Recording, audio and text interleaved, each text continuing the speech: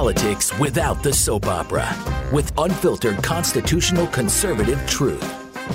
The Conservative Review with Daniel Horowitz. And welcome back, fellow American patriots and scorned American taxpayers, to the one and only Conservative Review podcast, your only source of truly independent conservative thought, independent from any of the two ridiculous political parties or even any political figure. Folks, we are riding high today. We are riding high on data, knowledge. We're going to have a great guest coming up soon. But I just want to get to something before we get to our special guest, Dr. Andrew Bostom. He's an epidemiologist, really special show, really delving in depth the virology, the epidemiology, what's going on. But I just want to comment first on what's going on with the anarchy in this country. You know, you look at the tyranny and the anarchy, the push to lock down our country, the lies about the virus and how potent it is and how much human input matters. And then you look at the rioting, the tearing down of our culture. It almost reminds me of like World War II, where you got the Japanese front and the European front. I'm trying to see where to put my research, my forces, my contacts. You got the border crisis where we're pumping in sick patients from Mexico to spread the virus here, a deadly version of it here, and then they're locking us down for it. But I think one story I just want to mention that brings everything full circle is this story out of Oregon. And I'm sure a lot of you have seen it. Lincoln County, Oregon has exempted non-white people from a new order requiring face masks being worn in public. This is from the New York Post. Health officials announced last week residents must wear face coverings in public settings where they may come within 6 feet of another individual who's not of the same household, but people of color do not have to follow the new rule if they have, quote, heightened concerns about racial profiling and harassment over wearing masks. Folks, this is where the tyranny and anarchy come full circle. Where this is not about science, it's not about health, it's not about prudence, it's not about public policy. We live in a racialist society, culture, and government now that if you are of the right ilk in their mind, something is not a problem anymore, even what became a cult of fear and panic. So the virus is a pretext to destroy our lives, but only certain people. You want to riot? That's fine. You could gather in the thousands. You want to come over the border? Well, that's even more sacred than stopping the spread. And oh, by the way, masks are like a new cult, except if you're happen to be a person of color. By the way, what is it with this person of color thing? When I was growing up, I always thought that's the term they used like in the Jim Crow South, like a colored person. Since when did we talk like that? It's just bizarre. So is that going on? Another important piece of news last night. Thomas Massie, the man who stood against the lockdown, the stupid legislation that bankrupted us and legitimized and funded this lockdown, allowed governors to push it on the cheap.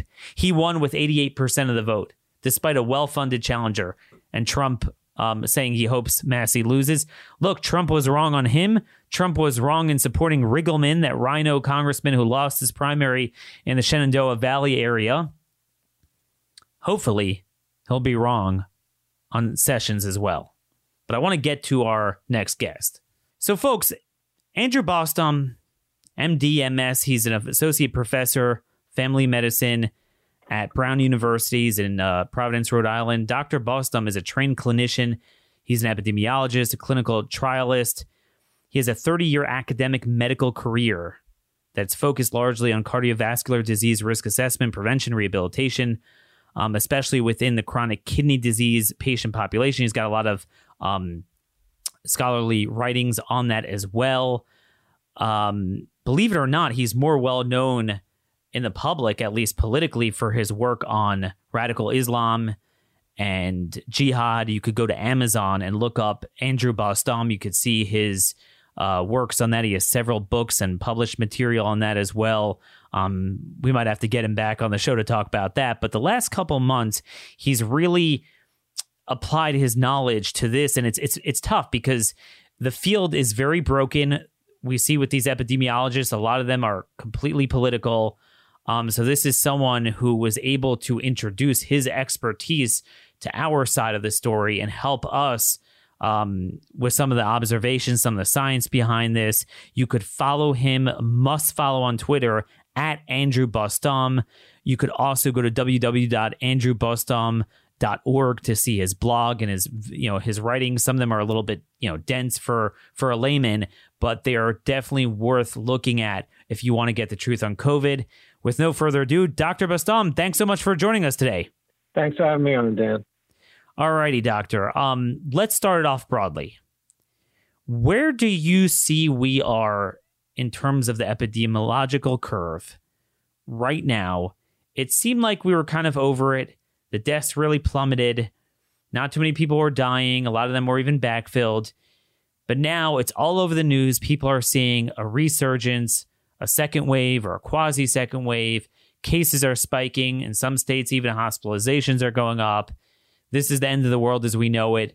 We need lockdown 2.0. What is your view on the state of play now?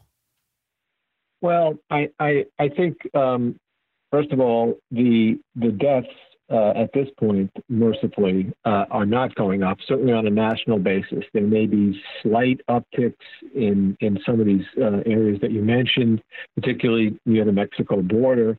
But even there, it's very hard to see any sort of a consistent trend. And remember, Daniel, these places have been partially reopened or opened for a long period of time now. If there was going to be sort of a reopening phenomenon, we should have seen it by now. So I think other things may be going on in terms of, cross-border traffic. I think, you've actually done some very good reporting on that. And I think that's a very plausible testable hypothesis. If we can get the border area hospitals in Arizona, Texas, et cetera, to honestly reveal their data, and we might be able to see some of this. But overall, the bigger picture has not changed as far as I'm concerned, which is that as this epidemic marched across China, Europe, and reached the United States, we see the same phenomenon we've seen everywhere else, which is that it burns itself out, which is very consistent with these epidemics, pandemics. And in fact, I know there's been this whole taboo not to discuss this in terms of influenza, but more and more, coronaviruses, like influenza viruses, cause anything from a cold sort of flu syndrome to severe pneumonia. So it's on the same spectrum. It's increasingly behaving. Its full behavior pattern is really getting very much like, in some cases, even seasonal influenza. In other cases, more serious, pandemic, epidemic influenza. With some differences. Influenza typically affects the very young and the very old, and there may be some variation in that pattern. Coronavirus, this coronavirus, which again, it appears to be what infectious disease specialists and epidemiologists call a zoonosis. Again, that's not unlike influenza. It originated in some animal species, and that's still being discussed and debated, et cetera. And whether that virus was being cultured in this infamous, Wuhan lab for legitimate purposes, or to some extent illegitimate purposes, all that debate, it does appear to have come out of some animal population and cross-infected human beings. Unlike other coronaviruses, which we experience chronically every year, particularly kids, which are human coronaviruses, about 15 to 30% of these viruses cause common cold flu syndromes. And occasionally, Daniel, even these viruses can cause outbreaks, particularly amongst the frail elderly, that look much more localized than COVID-19. But that look almost like it in terms of being able to cause a severe and fatal pneumonia in frail elderly. Those outbreaks have been much more isolated to specific nursing homes. They've never reached anything like this. But overall, when we judge how lethal, how deadly an infection like this is, particularly a pneumonia-causing infection like this, again, much overlap with influenza. We have to look at something called the infection fatality ratio.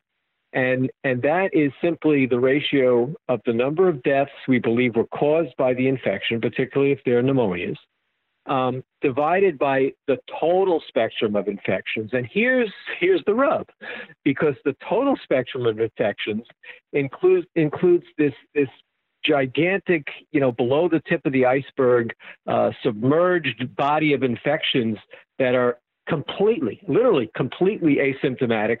But of course, it also includes the obviously symptomatic, the people presenting in extremis to emergency rooms and winding up in the ICU, and unfortunately many of them expiring from severe pneumonia. So that entire spectrum of disease, from the literally undetectable to the obvious, and now we have enough data from across the world to look at what that ratio is and compare it to things like seasonal flu, pandemic flu.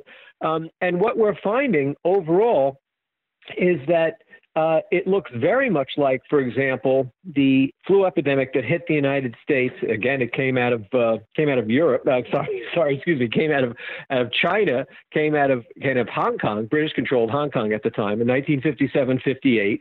And when all was said and done, it reached the United States more slowly in that period, came through the Navy, unfortunately, came into my state in Newport, and then spread like wildfire across the country.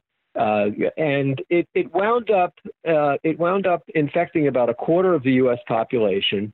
It caused 116,000 fatalities, and its infection fatality ratio, when our U.S. population was about 170 million, was calculated to be about 0.26%. Now, when the CDC you gotta be kidding me. Wait, I didn't know that. Yeah, 0.26%. Whoa. Right. Okay. Now finish that statement. Right. So now when the CDC, and again, and also, Daniel, because we were in a different era, pros and cons. Yes, obviously less sophisticated medical care, but quite reasonable. They actually developed a vaccine because it took so long to reach from Hong Kong, where the outbreak started, to the United States. They developed a vaccine. They vaccinated the elderly. They vaccinated the young, which was the typical pattern.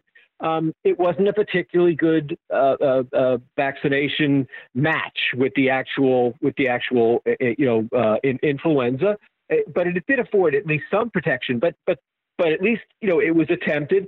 And even in the wake of that, so 0.26%. Fast forward to CDC estimates that were published around May 20th.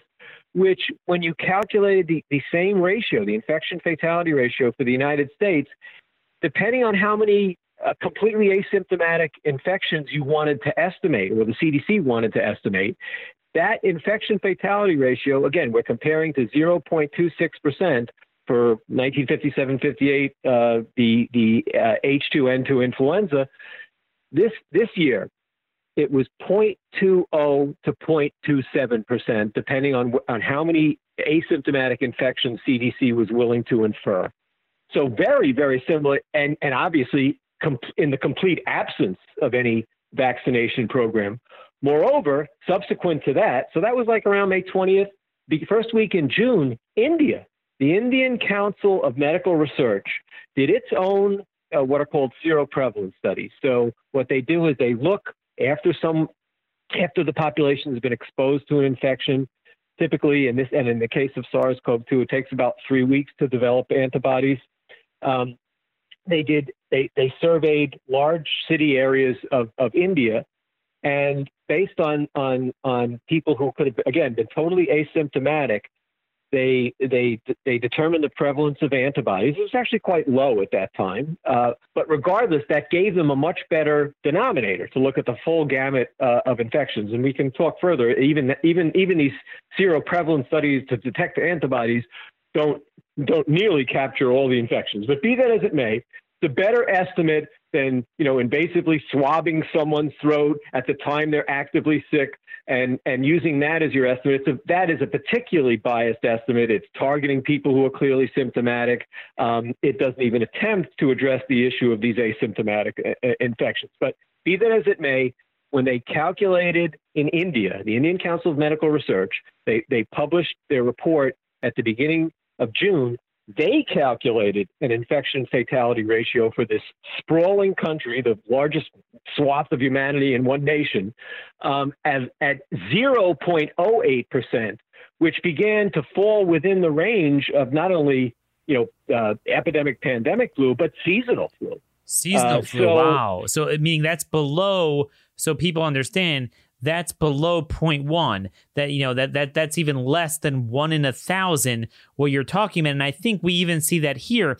We recently had a serology test in North Carolina that inferred a 0.1 IFR, and remember when you see the 0.26 or so, there's such a lopsided heterogeneous effect, right? That you have in Minnesota, it's as much as 80% of deaths are in senior care facilities. Other places it's 50-60%. Some places 40%. Yeah, my state of Rhode Island, it's running consistently over the last month at 81%. 81% consistent. Yeah, especially the new version. So I said to myself, wait a minute. Everyone's talking about, if you're over 60, you're dead meat. I'm thinking, well, even if you're 80, I mean, if you're not in a nursing home, again, where you have some of the malcare, you have the spread, the maybe possibly a high viral load, reloading and triggering, and that's certainly with the criminal, nursing home game that Cuomo and some of these other governors played. But even without that, seems to be a very vulnerable place. But if you're outside of that, what's the IFR for the entire nation, irrespective of your age, irrespective of your health status, if you're simply outside of a nursing home? And that already will get you down to closer to 0.1. And then you could really start looking at, well, what if you're 70 years old, but you don't really have a heart condition like my dad? He's in good health. Or what if you're now, like me, if you're in your 30s and you're healthy, and then you're going a decimal point, 2 decimal points over from that to me is really what's not getting out there. And like you said, we did a whole show yesterday on this, the mounting evidence that even the serology tests are, not fully going below that water level, below the surface. There's an even deeper surface of those that have partial cross immunity or the T cells. So I want to transition that discussion into what you're working on. We're going to have an article out this week from Dr. Bostom on this, which is herd immunity. What a lot of these folks say is, all right, Daniel, I understand. You're telling me now it's much lower IFR. But here's the deal. Even a low IFR, if you got to cut through 70% of the population in order to burn this out, well, that's still a lot of people dying. Now, mind you, Andy, it's not like they have a solution to that themselves. Okay, so what exactly is your solution under your premise? But what is your answer to why the premise of that assertion is wrong? Yeah. So what I discovered, and again, full disclosure, yes, I'm a trained epidemiologist, but I'm trained and my work has been consistently in cardiovascular disease epidemiology. So I had to get up to speed on some specifics over the last several months that pertain to infectious disease epidemiology. And one of the ideas that I had not known about, obviously, even in medical school, they teach you a little bit of history. So obviously I knew about the remarkable development of vaccination programs, the eradication of smallpox, which was celebrated in 1979. And it really was a remarkable achievement. But I had no idea that the concept of herd immunity, in other words, what percentage of a given population has to have resistance to a disease to basically confer protection and at least break the back of an epidemic. Yep. I did not realize that conception, which actually dates from the 1920s, before successful mass vaccination, has basically over the last 50 years come to mean the herd immunity conferred by disease eradication or near eradication programs under the aegis of mass vaccination programs. So obviously, that's as it turns out, reading the original literature, that's a much loftier goal than the pre-vaccination era. And yet, I believe, and what was the basis for this essay that you kindly referred to, is that we really need to go back to that paradigm because for 2 very practical reasons. First of all, we have experienced since 2002, there was an outbreak of something called, severe acute respiratory syndrome, coronavirus 1, SARS-CoV-1. And it kind of burned itself out, but it actually appeared to be a more serious disease than what we're experiencing now. Vaccination programs were begun and to this day unsuccessful. Fast forward 10 years from that, around 2012, there was another coronavirus, which caused a severe respiratory syndrome. Again, apparently more severe than what we're seeing now, although it's hard to compare because both of these outbreaks I'm talking about were more limited. But so that's also actually a good thing, self-limited. So MERS, Middle East Respiratory Syndrome, another coronavirus, again, since 2012, no successful vaccine program. And I was a little concerned in reading these papers that all different kinds of very novel experimental approaches and traditional approaches were applied. And still what happened was, on the one hand, they were able to immunize some animal models. But they have to, once they, get some evidence and without boring your listeners of specific important immune responses to a candidate vaccine, the ultimate test is to challenge the animal model with a live virus. So unfortunately, what happened in both these cases of SARS-CoV-1 and MERS is that challenging the apparently immunized animals with the virus, they didn't get bad infections. So the vaccine, again, was still showing evidence of working, but the vaccine itself, with the challenge from the virus, caused the immune system itself to overreact, to put it in layman's terms, and cause complications that were as bad as if the infection had not been protected against, and really cause inflammation of the lungs. And I believe that was the problem with the development and even the application, let alone the application to humans, so that we still, to this, as we're discussing now, as of this day, despite 18 years of research, there's no vaccine for either SARS-CoV-1 or more recently, Middle East Respiratory Syndrome. So with that in mind, I went back and said, well, hey, I hope there's some safe and effective vaccine developed. It does take a while. That's the other issue. But the notion that, we're going to be like, hey, wear a diaper on your face in perpetuity in the 90-degree heat and, lock this down, live like this until there's a vaccine. You're like, well, wait a minute. I mean, at best, that's going to be a long time. Yeah. Look, we're all hopeful that something safe and efficacious would be developed, and but we do also have to discuss who's that going to be applied to, even if it is safe and efficacious. But beyond that, what if it doesn't come about? And so going back to the original conception of herd immunity, it turns out that,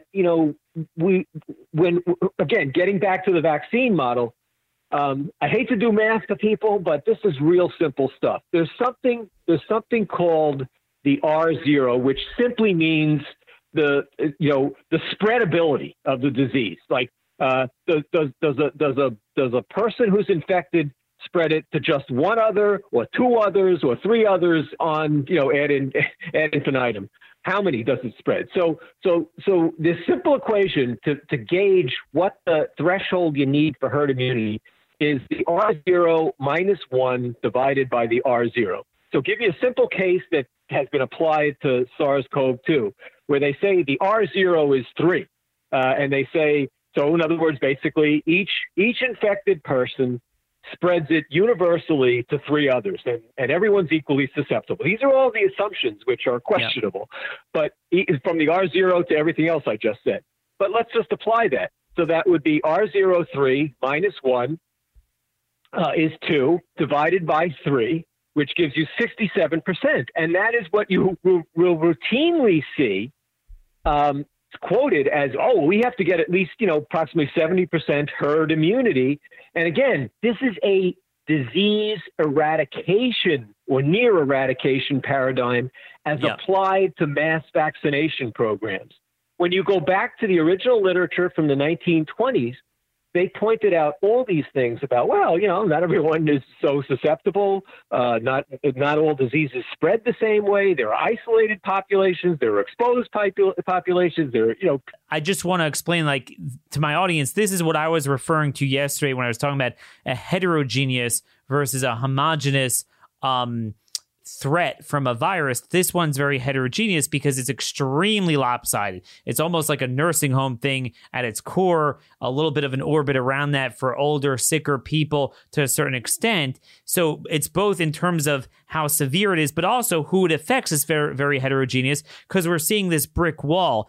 Could you explain, am I right in my contrast, in order to contrast what's not a respiratory type of flu-like virus like SARS-CoV-2, but let's talk about chickenpox and measles. My understanding is those things are really contagious. You get that it's going to spread to everyone uniformly. I remember when I got chickenpox, all the kids got it together, whereas now you're seeing husband and wives, one will get it, one won't. Shipmates where, one person will get it, one won't, even though they're in the same cabin. Is that what you mean when you're saying that this is a little different type of virus that won't have to spread as uniformly to achieve herd immunity? Yes. And actually, to give you a more dramatic example, let's go back to the very rational reason why smallpox eradication was such a priority and took so long but was aggressively pursued for almost a century until it was finally accomplished in 1979. Smallpox has an R0 of about 6, or some people say even higher. So each person infects 6 others. And it's about 30% lethal, truly lethal, and causes severe, as you probably know, or people know, the severe scarring, et cetera, of those who survive, which is very stigmatic and isolating. But in that case, you would need to immunize about 80% plus of the population. And so it had to be done through vaccination. The other factor that contributes to heterogeneity is look at the two different persons. Compare, for example, a healthcare worker who has a family, maybe an extended family, and they have a much greater potential to infect others versus a single person working alone from home.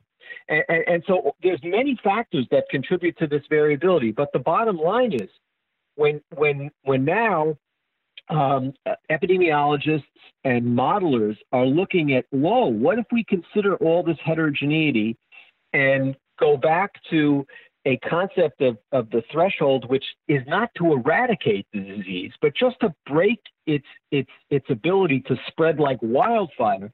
They're now coming down to perhaps as few as 10 to 20% of individuals need to be immune to confer herd immunity, but there are more conservative estimates that basically range from about 20 to 40%, and as low as 10%. Which clearly in places like Lombardy or New York, the virus was able to cut. There was more airspace before it hit that brick wall that we seem to be seeing, where the virus, it's not that it goes away. And like you're saying, it's not eradication, but it's like, I think this Italian doctor that a lot of people are quoting, it's in a lot of news articles, where he said it was like a vicious lion in March and April. It's not that he's not seeing it now. It's that right now, the same patients, not just the fact that it seems to be getting younger people, but even among the 80 and 90-year-olds, he said, whereas before they'd be half in the grave when he would see them in that with that iteration, now they're able to sit up and even talk while he's treating them.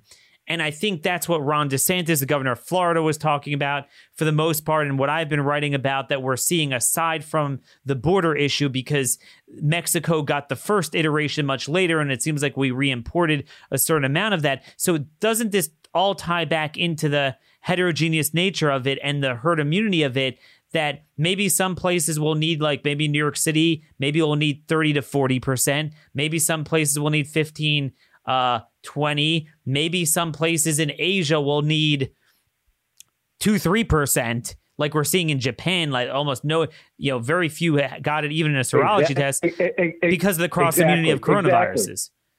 And then there's other things that we're not really able to even because so many of these estimates are based on sort of the standard.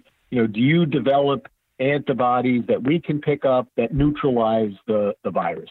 And there are a whole host of immune responses, from very basic things like the lysozyme in your saliva, the acid in your stomach, to much more sophisticated things like another class of immunologic cells called T cells that can attack the virus. But these are not picked up. They have to do more sophisticated blood testing to pick up these responses. And we're now seeing from studies of exposed and unexposed populations that T cell immunity can be very, very prevalent in people who don't have evidence of the antibodies and yet would be very well protected against SARS-CoV-2. And this whole phenomenon, the other reason that I'm leery about immunization programs or certainly waiting for immunization programs and penalizing kids is how remarkably well kids have done with SARS-CoV-2 compared even to this year's relatively mild seasonal flu. Yes. The best estimate that 174 I've seen, fatalities or something? Well, yeah, but comparative data for the U.S. was published in a pediatric infectious disease epidemiology journal, which showed that through the beginning of May, the kids in the United States, so newborn 0 to 14 years old, were 7 times more likely this year to die from this year's seasonal flu than from COVID-19. Wow. So again, you were saying that one study of the data found they were 7 times, that is children, were 7 times more likely to die from this year's relatively mild flu, unlike 2018, say, than SARS-CoV-2. So again, just take it from there, more information just to pump my audience with why we're seeing this is not a threat to kids. But I also want you to answer the following question too when you discuss the pediatric observations. And that is, a lot of people I think are getting the fact that kids really aren't at risk. But then what people have trouble understanding is the second half of it, that them going to school and being together is not a threat to adults because we really are not seeing child transmission. And there's tons of studies on that, but people, I think, to a layman, it doesn't make sense. Like, why not? I mean, you get it or not. Okay, you want to say they don't get it as often, I understand, and it's not going to harm them, but can't they be a threat that if it, to them it's asymptomatic or mildly symptomatic, but they'll go and spread it to their grandparent and kill them? Why is that not a problem? Okay, so 2 things. So just getting back to a point I'd like to emphasize is that kids are frequently infected, get colds, mild at worst, mild flus from human coronaviruses, and apparently get them more commonly than adults. But now it turns out, and this had been poo-pooed for a while, Dan, unfortunately, that human coronavirus infections that are very common, up to 30% of colds per year, and often and more predominant in kids, give them cross-reactive immunity at some level to SARS-CoV-2. And that could help explain why they're doing better with this than they are even with the seasonal flu this year. So direct comparison, 7 times more likely this year, kids in America, age newborns to 14-year-olds to die from the flu versus coronavirus, 7-fold increased risk flu versus coronavirus this year. But the point is that, kids who have this robust immunity, apparently, to SARS-CoV-2, there's a flip side to that. And again, it gets back in certain ways to the concept of herd immunity, which is that they are much less infectious. And we've seen this borne out. There was a remarkable what they call these tracing studies. That was these contact tracing studies that was done of a small outbreak of all places in the French Alps, and a child was one of the persons infected by a Brit that was vacationing there. And then they had to contact trace this child. It was a 10-year-old, I believe, or 9-year-old. And the child, they could track roughly 140 contacts. Not a single one did this child infect. And repeatedly all over the world, we're seeing much lower transmissibility. So two positive things. Mercifully, much less severe disease if children, particularly young children, get it at all. And then the other benefit is less transmissibility.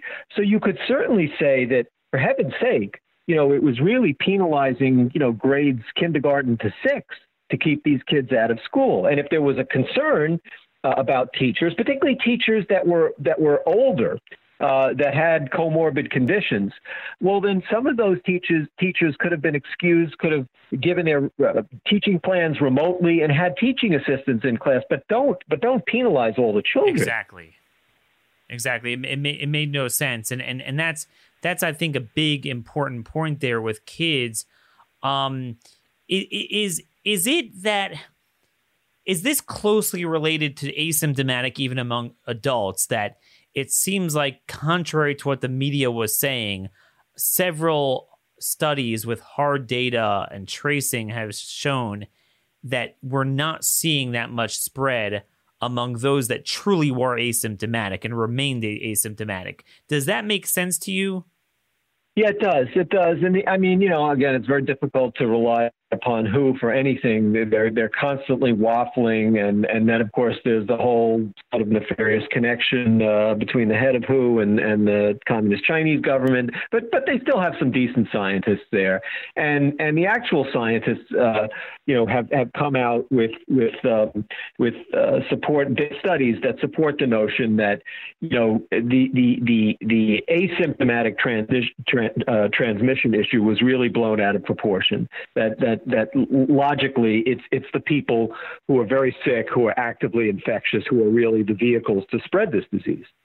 Yeah. I mean, that's what we're seeing. Almost like we're seeing with the antibodies. There's almost a direct correlation with the severity. The more severely you present, like the ones with trouble breathing and everything, they really produced they had high levels of titers, whereas the ones that were more mild, they wouldn't last as long or didn't have them as much. And then the asymptomatic, again, they found that they didn't even have them. So that's how we know that the serology tests are not picking them up. More on just, again, I'm just trying to run the gambit here.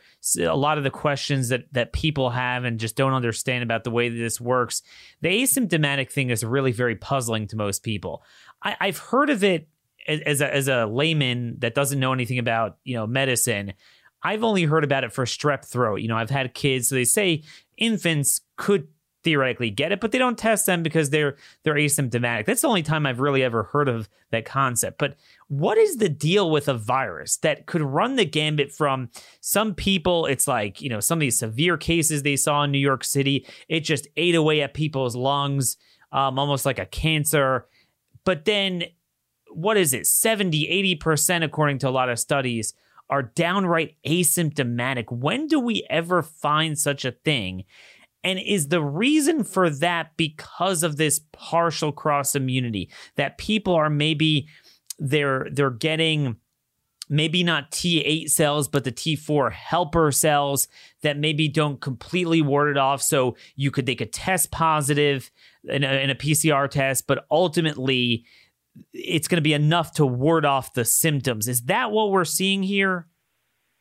Well, I think there's a very people have different life histories and different exposures. I'll give you, I think, even a more striking example of how variable, how heterogeneous it can be. Human coronaviruses that cause this cold flu syndrome, about 15 to 30% of common colds, are well known, and yet in 2006, an outbreak turned deadly in a British Columbia nursing home of a common cold-causing coronavirus, it almost looked like SARS, the pathology. Now, it was limited to a nursing home, but there have been sporadic outbreaks like this amongst the frail elderly, where, of course, these sort of quote unquote control population are their caregivers, and the caregivers get what you would expect, like a child would get. They get a cold, basically, whereas it's deadly. And then look, even within the population, the elderly, frail, there's tremendous variability there. So one could say, well, maybe some of these, for whatever the reasons were, some of the people housed that had the worst outcome had not had exposure or recent exposure, and it just hit them like a tidal wave. Whereas some of their elderly, companions, might have had a milder form of it the year or the seasonal cold flu season before, and were still immune. So there's so much variability to this that this wide spectrum that we're seeing now, and with the obsessive focus on COVID-19, people are being exposed to things that infectious disease specialists and epidemiologists and just physicians in general, see all the time. That disease has this tremendous spectrum of seriousness, and it's just really kind of boilerplate in medicine. Isn't this kind of, like you're saying, endemic of flu-like respiratory viruses in general?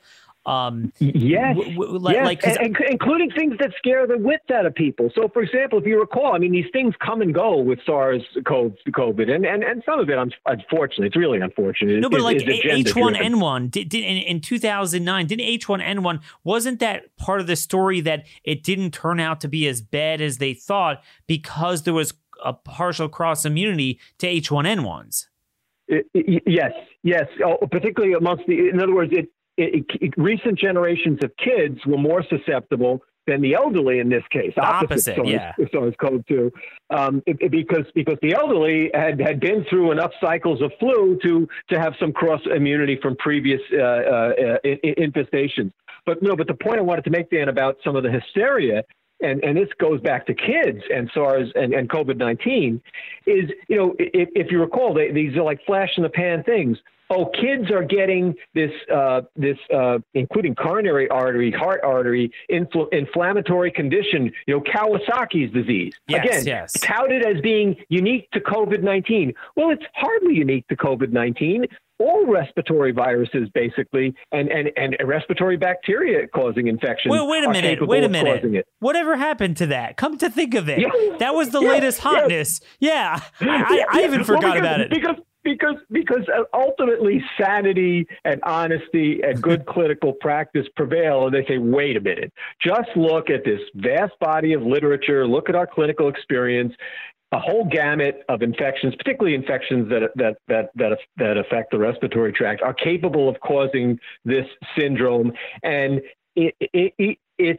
it turned out that clinically, even in contact, in the case of COVID-19, it was a relatively reversible and benign syndrome. And then, but prior to that was the idea that somehow, people between the age of 30 and 50, where there's a rate of stroke in those people, but it's obviously much lower than in the elderly. There was a case cluster presenting to Mount Sinai Hospital, way beyond normal. And take a step back and see that since Sigmund Freud, when he actually did medicine, the association between respiratory diseases, infections, and stroke is very well established. And again, it's all kinds of respiratory infections.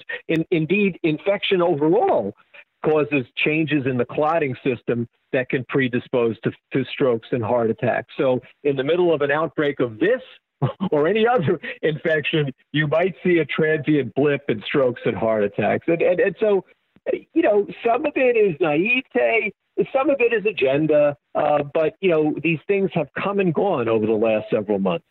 And again, I would say like a contrast from polio, chickenpox, measles, where that really seemed to just, it gets who it gets. It kind of, it was much more uniform.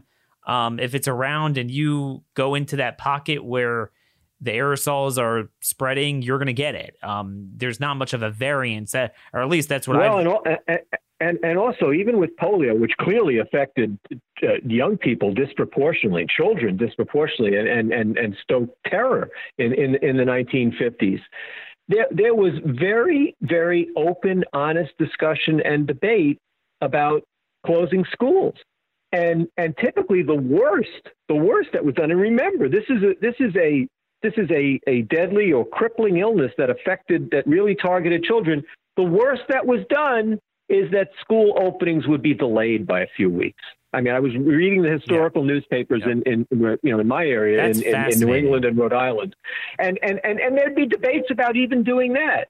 And often it was the parents that wanted their kids back in school. And they said, and they would make common sense arguments like, well, look, our kids have been playing with other kids, all summer long, or they've been exposed. Even, if they haven't been playing, what's going to be worse at school, and what are the effects of keeping them out of school? And so if there were delays and transmission was felt to have passed, more in the summer, they would quickly get the kids back in school in the fall with frankly a much more deadly, certainly for children, disease and a much more disabling disease. And yet here we are. We didn't close schools in the 2000 or 2018 flu epidemics. Yet this is 1/7 of the lethality of this year's mild flu season, and which we didn't close school for, of course, but we closed for this. My kids' camps are closed, even when this is on the down. Truly unbelievable. Man, this is really engaging. I have so many other questions. We're not going to really have time to get to most of them, but I want you to go back to this vaccine thing. So what are some of your concerns? Obviously, we're saying, we don't need to achieve as much as we think we do in terms of, how many people have to get it. Also, the floor is higher, too, because more people indeed have already gotten it. So it's, we're closer to that goal than we think. Number two, obviously, it's very unlikely we're going to get it soon. But my question to you is, what should people be thinking in the following scenario? If it plays out like SARS-CoV-1, then there's nothing. There's nothing even advertised. But what are some of your concerns about the politics and rush? If we somehow hear early next year, we got a vaccine. Now, we certainly want that. We want that goal. But what are some of the concerns to think about where they're coming from and where they're headed with that vaccine? Well, so first of all, above all, do no harm. So is it truly safe to the best of their ability? And by that, I mean that those scenarios that I described for you with the earlier vaccines for SARS-CoV-1 and for MERS, where vaccines looked effective in animal models, and it was only at the point of a viral challenge that they saw people develop this hyperreactive immune response, which was just as damaging as the virus. Not people, animals reacted. Are they going to, get past that bar of safety? That would be concern number one. And let's assume they do. And but it takes a while to even see that in people. But benefit of the doubt, let's assume they do. Is this going to be now compulsory? Because that's another whole, rights issue. Because, for example, pneumococcal pneumonia is still a very serious illness, and it also causes a serious meningitis. And yet, we don't require that people 65 and above get it. It's recommended. And so I could see, for example, that nursing homes have a right to say, look, we have a safe, effective vaccine. If we're going to house your parent, et cetera, your relative, they're going to have to be vaccinated. That's a condition, as opposed to saying blanket every 65-year-old plus has to be vaccinated in this country. I mean, that I have a real issue with. Well, no, they're going to say everyone has to get it. I don't think they're going to put an age limit. That's even worse. That's even worse because clearly we can now identify who so going back to my pneumococcal pneumonia example. So it's recommended, again, not required, recommended. But I'm saying, what would be the downside? What would be the downside of it? Aside from a liberty issue. Yeah, I think the downside might be that's when you're really going to increase the possibility of very adverse effects for a disease that is targeted, and so that would really be my concern. And you're saying what, because it's just too rushed? Exactly. That there may be other things that develop beyond this pneumonitis that we don't even know about, and also we don't really look at flu shots. They help. It's useful. They appear to be relatively benign, but we still get these outbreaks. And what are we going to do then? And then the other issue is that I don't see why children, other than children with specific problems that put them at super high risk beyond normal, would need to be vaccinated at all. I don't see why that would be a necessary thing to do.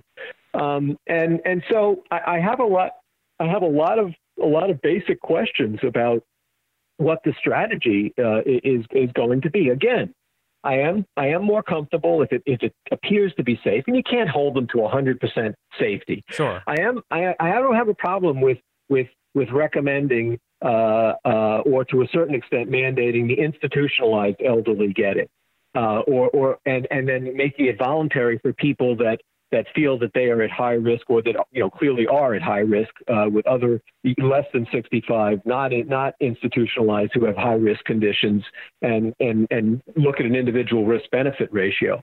But the idea of mandating the whole population for something like this, for heaven's sake, Dan, that's the point. This is not smallpox. We know that now. We don't have to go to a disease eradication model for something that has a 30% lethality rate. Exactly. I mean, that's the bottom line. They keep obfuscating that fact, which just drives me nuts. And also just connected to that is the fact that our government has not really put out and advertised a risk stratified chart that people could truly understand. Because what scares me is that I know so many people that are seniors or whatever, and without any regard for exactly what is your threat assessment, lock them down. Now, you could do that for a month or two, but there's atrophy, there's mental illness, there's a lot of serious problems with what they're doing to every type of senior, and not all risks are created equal. So what I wanted to ask you, and I just thought of that because I just realized that your expertise is in heart conditions, cardiovascular. So the one thing I'm seeing is that on every data dump, any state or study or European countries' data, they all show that the number one comorbidity is actually not pulmonary issues, but cardiovascular. Now, a lot of people above a certain age have some degree of a heart condition. Could you explain to our audience what degree of hypertension, what degree of heart condition is and is not a significant risk? Because that's going to really matter to a lot of people. Right. So at this point, if you were to look at, again, just from the broader point of view, the people that appear to be at highest risk, it's the elderly. So the elderly have both disease of the blood vessels and then disease of the pumping function. I think it could be that those that have mild, what's called congestive heart failure, may be at increased risk. And on top of that, then it's not just the heart and lungs, are so interconnected, but the virus itself, in about 10 to 15% of cases, particularly those that were getting really septic, getting just, multi-organ system involvement, the virus is all over the place. They had evidence independently of developing heart failure. So if you superimpose something that's capable of causing, mild to not so mild heart failure on a population that already is at risk of heart failure or that has clinical or subclinical heart failure, that could really up the risk. And so I think that's part of what's going on. But again, the other question has become that so many of the deaths in COVID-19 have occurred amongst people who may have been dying from, to use our example, congestive heart failure. And sure, it's possible that the COVID infection was the proximate cause of this that tipped them over. But it's also because this was done in such a haphazard way and with a lot of motivations that are venal. Honestly, I mean, reimbursement, et cetera. It's very hard to distinguish yet. It may be eventually people who simply were positive for COVID-19, but went ahead and died of old age related myocardial infarctions, heart attacks, or congestive heart failure. It's very hard to sort that out. It truly is. And then there's been a lot of egregious violations where it's obvious that the positivity was clearly tangential to the disease process, which actually killed these unfortunate people. Yeah, I mean, but my understanding was if you're just a guy like anyone over 55, most people take some sort of blood pressure medication. So if that's all it is, my understanding was you weren't really that much at risk. No. Is that true? Exactly. There's no firm evidence that a person who simply had isolated hypertension is 55 years old is at great risk for SARS-CoV-2. No, that's just not true. I mean, because clearly a lot of people are worried about that. Yeah, no, there's really no evidence for that. I mean, in fact, Ioannidis' early analysis back at there were a lot of cases already, but it was by mid-April. I think he found that less than 1% of those under 65 who didn't have, and this is major comorbidities, died from SARS-CoV-2, and so that wouldn't count. I mean, having one blood pressure medicine controlled hypertension wouldn't count as a major morbidity. Okay, I mean, yeah, that's something people need to know. We're just about out of time. I want to close with one big question that's really grating on my nerves, and that's the medical community. What I can't understand is what has happened to your profession. Are there more people with sanity that are just undocumented and they're quiet, and they don't want to get their heads chopped off? Or does everyone drink the Kool-Aid? Short answer is yes. Short answer is yes. Yeah, I mean, it's very different when you're looking at the advocates on one side or another. People that are trying to damp down the hysteria, people that are, for whatever reasons, playing it up, and they're within the medical community. And then, when my son graduated from high school, I happened to go to a party, and there were, a number of other physicians there, including an orthopedist, et cetera, and just talking calmly and rationally about what they're seeing. I think there's a lot less sort of self-serving hysteria, shall we call it, amongst the non-academics. In the academy, it's absolutely awful, and it's at the highest levels that I actually found quite shocking. For example, people promoting this pediatric panic porn, whether it's about Kawasaki's disease, other things, or getting into the slightly older age group, premature stroke, and simply ignoring medical historical evidence that literally dates back to the late 19th century about observations of these phenomena. That's what bothers me. That it's like we threw out 100 years of microbiology, virology, epidemiology, and everyone. It seems like the medical community intuitively believed what I was putting out in January, February, March, somewhere in mid-March. The mixture of Lombardi, some of the images, a lack of understanding of what went on there, and then it started in New York. And, that's when it became extremely political. Everyone panicked.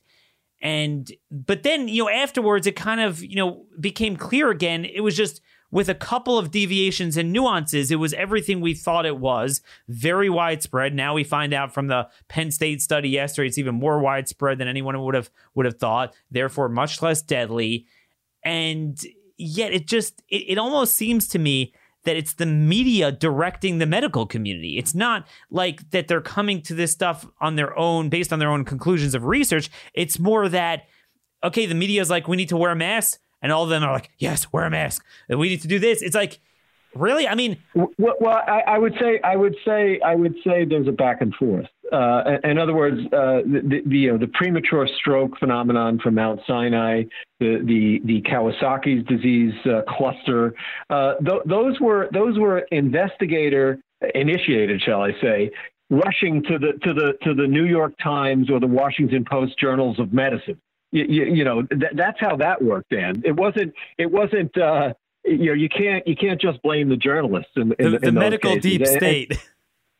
Well, whatever it is, yes, and look, I'm open. I'm a political conservative, but these people are all on the left, to the hard left. They deny it, except of course you simply have to go to their Twitter accounts, full of the predictable vitriol you can imagine, and yet they're never called out that they're doing these things for political reasons.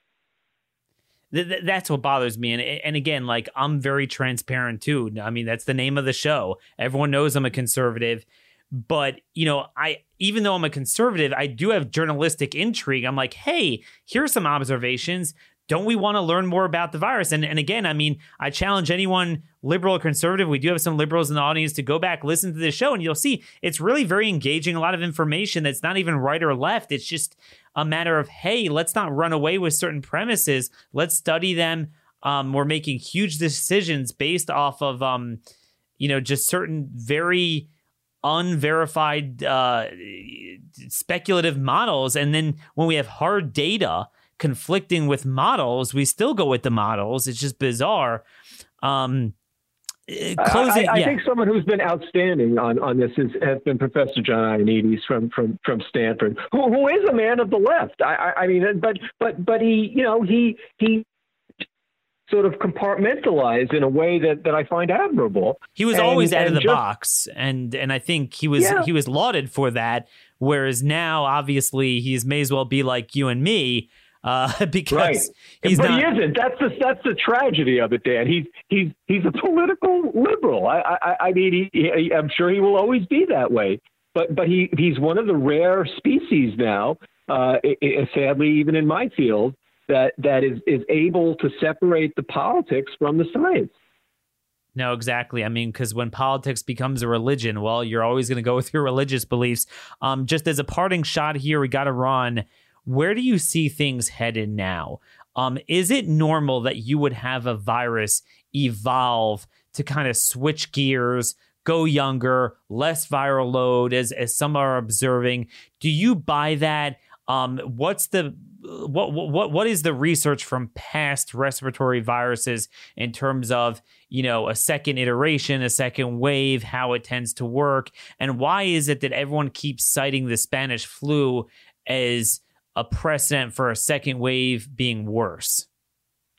Yeah, I honestly, again, full disclosure, coming from cardiovascular disease epidemiology, a lot of this is new to me. But I can tell you the evidence that's amassing, day by day in front of me, that I am paying close attention to, doesn't suggest anything like than the previous experience with SARS-CoV-1 and MERS, and let's not poo-poo them, because those were serious. Certainly in terms of what we know about infection or case fatality ratios, worse than this. They burn themselves out. And so I think that's, I'm certainly hoping, but it does look like that's a lot of what we're seeing here. I mean, Europe hasn't come up with any panaceas, but it's burned itself out. It's pretty clear. And I'm, we are more of a sprawling and diverse country than any place in Europe. It may take a little longer. It's going to take longer for sure. Yeah. And we have the problem that you pointed out very importantly about, well, if it's kind of burned out here and then we reintroduce it from the southern hemisphere, what's that going to do? No, exactly. I mean, Europe, I don't think they don't have a dynamic like that. They kept their borders closed, and they don't have as much of a wide land border.